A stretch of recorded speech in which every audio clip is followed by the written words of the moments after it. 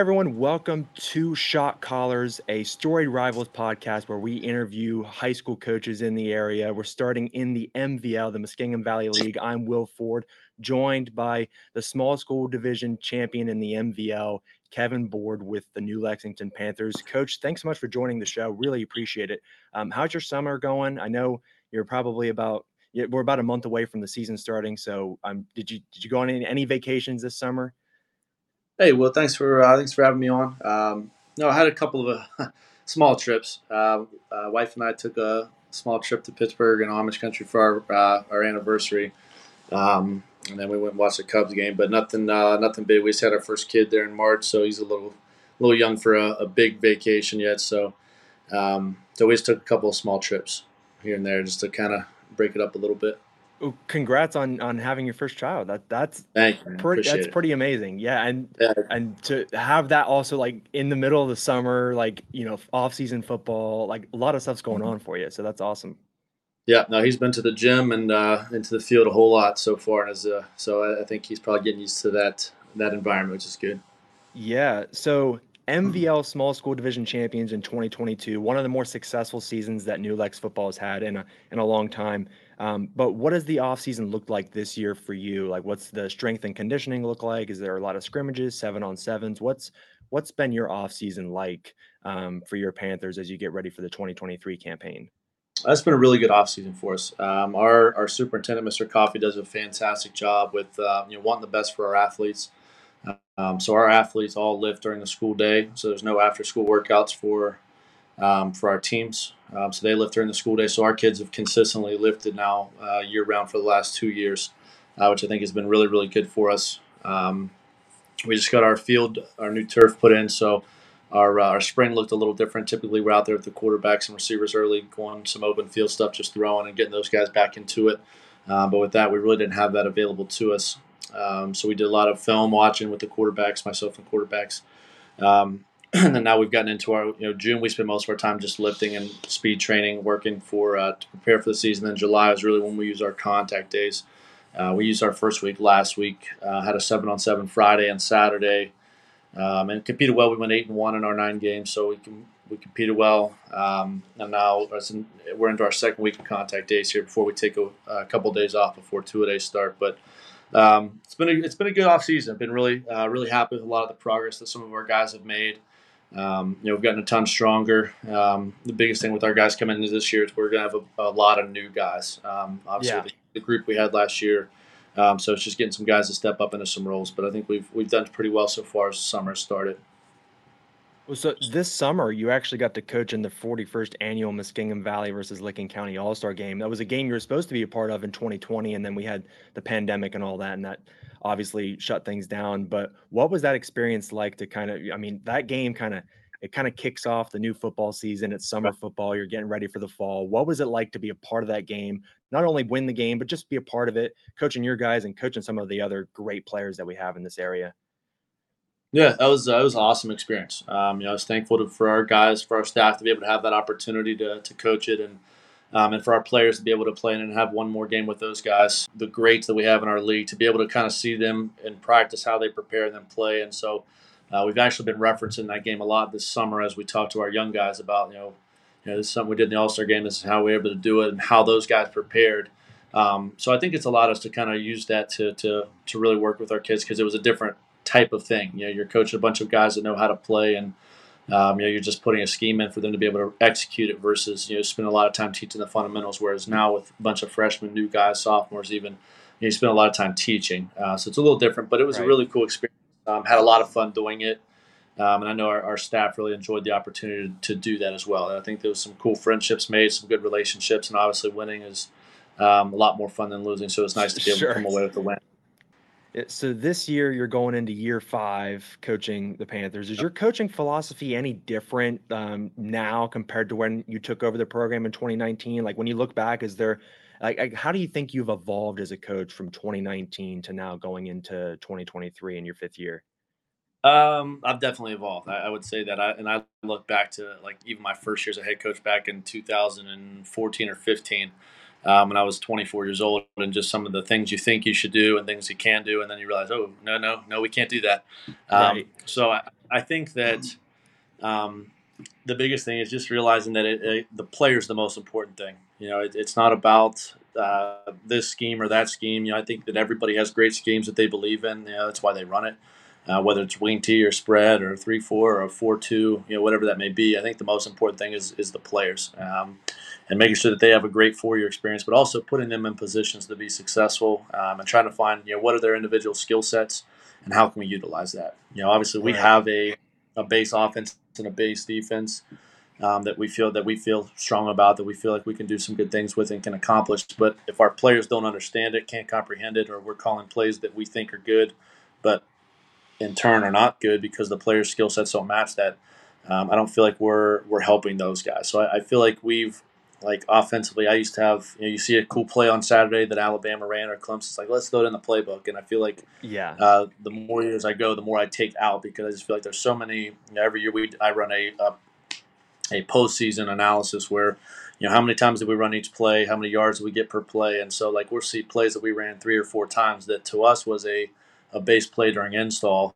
and then we ran it 3 or 4 times like that. It's a whole lot of time and reps that you're spending on something that you don't necessarily use a lot. So I've taken out more than I've put in the last 4 years just to again just get a ton more reps at those base concepts, and then like I said, the base thing, just putting kids in position to be successful. Though year to year we may look different. Last year we were heavy 11 personnel on offense. This year we've got 2 really good backs that will probably be a lot more 20 personnel. So it's our base is going to look different, but for us the scheme hasn't changed significantly. It's just putting those Right. guys in a little bit position. So you said you started coaching in 2014. You said the age of 24, right? Yeah, So yeah. what My got my first year as head coach was I was 24, I believe. what got you, I guess, into coaching at that young of an age? Because I mean, at that point, you're not far removed from college. Like, is that something that you always saw yourself doing? Like after, like once you hit that, like, did you always see yourself becoming a coach? Like, how was there a moment where you were like, I would love to kind of get into coaching, lead these young men, lead a high school football program? Like, kind of walk me through, I guess, that part of your life where you realized that coaching was a possibility for you.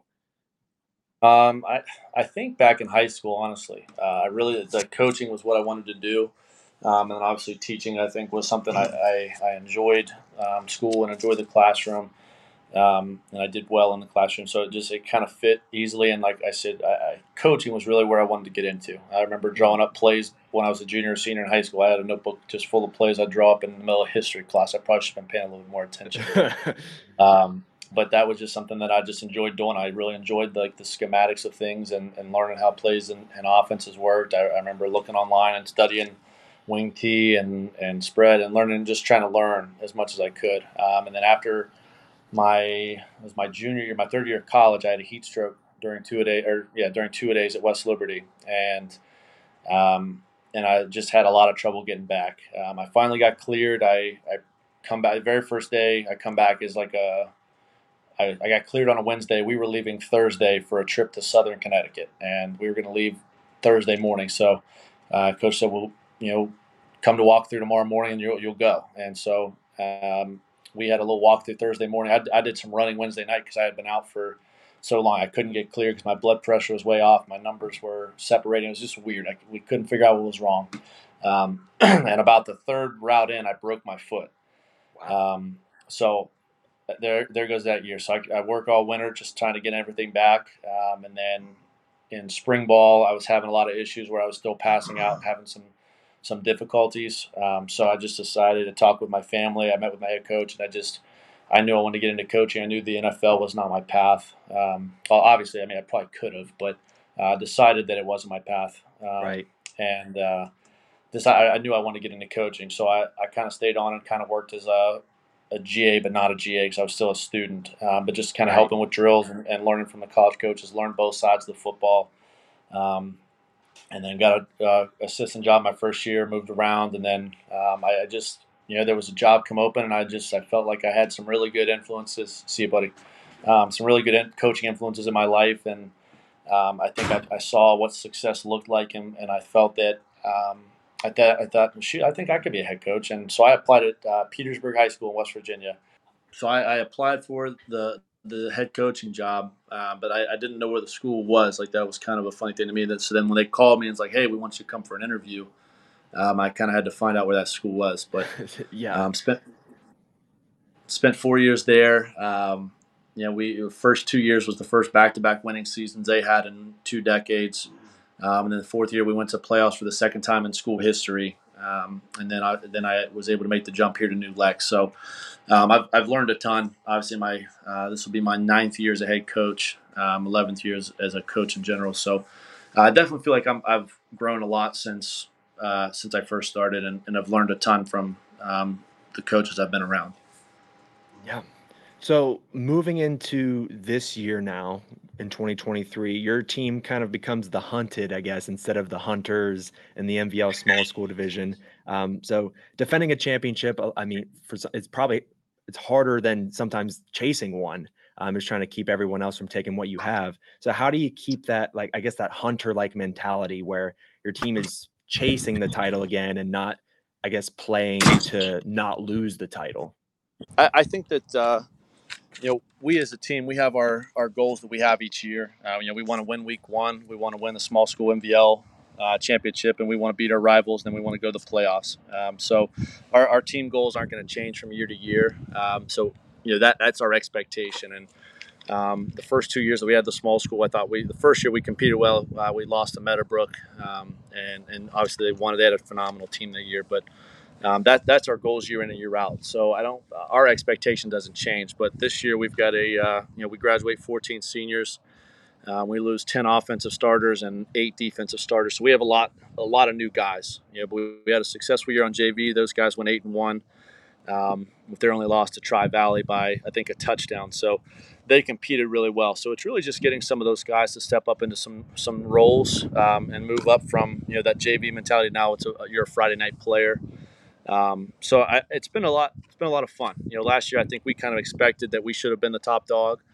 Um, I know that West obviously is going to compete for the small school title this year. They bring a lot of guys back. Morgan is very tough. Coshocton had a lot of young guys last year. So did Meadowbrook, and so did Crooksville. So I think that the small really should be a battle this year. But like I said, our expectation is we want to win that each year. So we don't want to change that from year to year. Like, well, we're a better team this year, so let's compete for it. Next year, we're not going to be. So that's not a goal that we have. We want to set our goals high and work towards them. But we talked about this year's group. You guys helped to play some of those games last year, but there's not a whole lot of touchdowns coming back. There's not a whole lot of yards coming back. There's only a few tackles coming back. So those things that those guys achieved last year was last year. And so we're just having some guys step up and really challenging them more so than anything, that we need some guys to step in and fill those vacancies.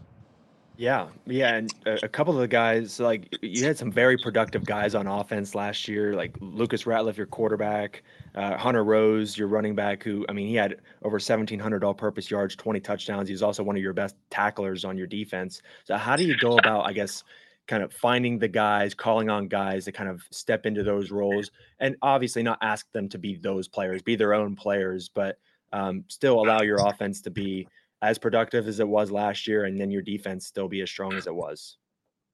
It's just getting guys to step up. I don't think Carson Kellogg got a lot of running touches for us last year at running back behind Hunter. He's coming back as a junior. Had a really good track campaign, and like I said, he got the 2 reps last year. So now he's stepping up into the starter. Jake Bragland comes back as a leader outside of the receiver. He's the only offensive starter coming back. But just like I said, we have a system. We've got an offensive system that we believe in that has base concepts that we run at our JV level, and we feel like those guys just now have to make that step. But we don't try to say like, hey, you need to be Tatum Toth, the most decorated receiver in the NBL history. We want you to Right. be your player, and that's what kind of going back to what I said earlier, that we just want to put our guys in the best position as possible to be successful. If there's things that this guy doesn't do well, maybe a second guy does. I think that's one thing we've talked about as an offensive staff this year, is that at positions we may want to utilize 2 guys to fill that role, just because one guy, for Tatum's backup, for example, we've got Caleb back, a senior, tremendous vertical threat that can run really well. But we also have a junior, Corey Adam, who's a really strong, a little smaller, a little bit wider receiver that, he makes a lot of catches underneath kind of like Tatum did. Tatum did a little bit of both, whereas I feel like those two kind of excel in not singular areas. They both can do both things, but I feel like Caleb can help us with certain things. Corey can help us with certain things. So just trying to figure out what they do, who can help us in what way, and then kind of as coaches now let's make sure that we're putting those guys in position. So um, defensively, we've got to same as often. We got to get a lot of new guys, a lot of opportunities, a lot of reps. So as we head into two-a-days and getting ready for our scrimmages, up front is really where our biggest question mark will be. I think our skill guys through 7-on-7 are getting a ton of reps. So our line is really the guys that we need to get to gel on both sides. If we can be good up front, I think the rest takes care of itself. I really believe that. I think if you have a great line and a bad running back, they'll make him look good. But if you've got a poor line and a great running back, I think his skill level, his production drops off because he doesn't have anybody in front of him. So Right. we always talk with our guys that those five up front on offense and the three for us on defense, those guys are what makes everything go. Hunter was a great linebacker because Michael Vernon, Zane Pletcher, and Zach Robinson were tremendous defensive linemen for us. So we want to preach those guys in the trenches are the most important position on the field for us. And like I said, this year we got to replace 5 offensive linemen and 3 defensive linemen. So that's the biggest piece of competition right now is trying to figure out which of those guys is going to rise to the top and be a varsity guy for us. Right, right. So looking forward to the schedule then this year. I mean, is there a game on your schedule that you have circled? I mean, of course you play to win every game. You want to be league champs, all that stuff. But is there a game you look at every year and say, like, we could lose every game this year, but there's this one game on the schedule. We have to win this game. And is there a game like that on your schedule, or do you really just take it like week by week, the opponent that's in front of you? I'm really. I know that the New Lex faithful would say that Crooksville and Sheridan are those 2 games, right? Those are the rivalries, the Perry County rivals that they call it the Perry County Super Bowl. That if you go 2 for 2, you're the Perry County champions. But obviously, we don't play Miller, but those 2. But me as a coach, I've always felt like you can't look so far down the road that you're missing 2 or 3 opportunities in front of you. Our most important game, right, to me, is Fairfield Union, week 1. If we can win week 1.